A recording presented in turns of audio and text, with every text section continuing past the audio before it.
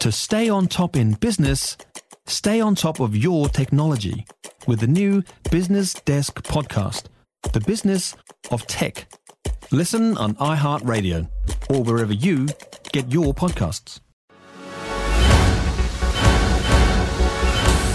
Good morning, I'm Niva Reddy Manu, and this is your morning news fix for Tuesday, 9th of May.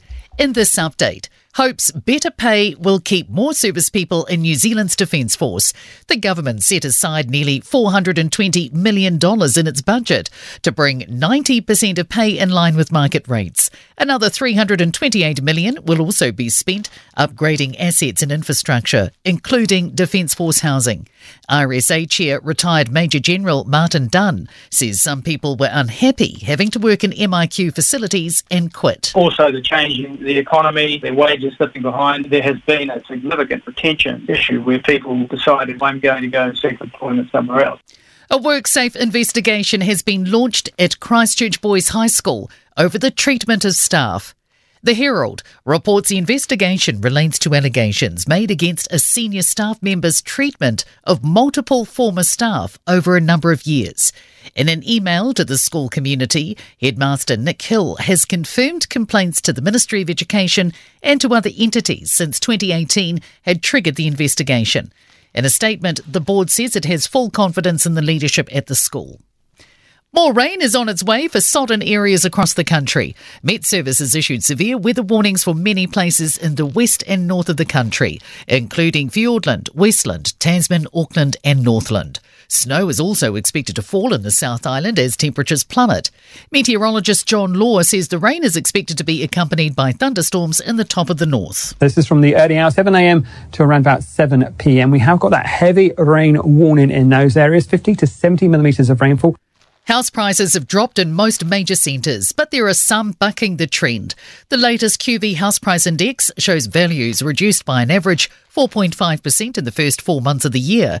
The national average home value is now around $902,000.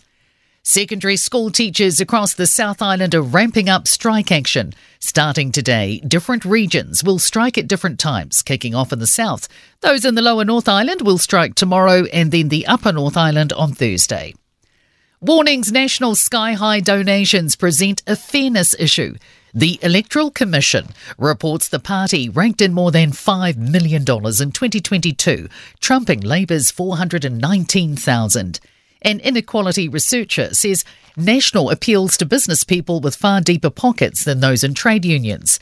Victoria University's Max Rashbrook says 2/3 of developed countries limit how much money an individual can donate, and many have tighter limits on spending.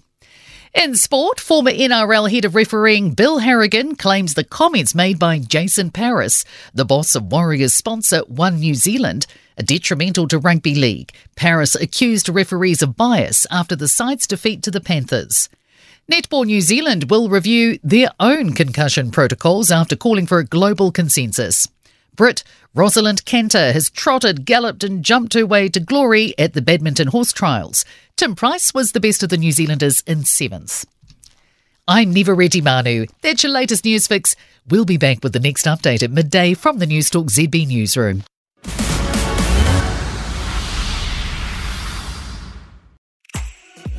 If you enjoyed this podcast, you will love our New Zealand Herald podcast, The Little Things, hosted by me, Francesca Rudkin, and my good friend Louise Airy. We focus on all the little things that you can do to make a positive impact on your life and to cut through the confusion from the health and wellness industry. Join us every Saturday to hear from the experts for all the tips and advice you need. Just search The Little Things on iHeartRadio or wherever you get your podcasts.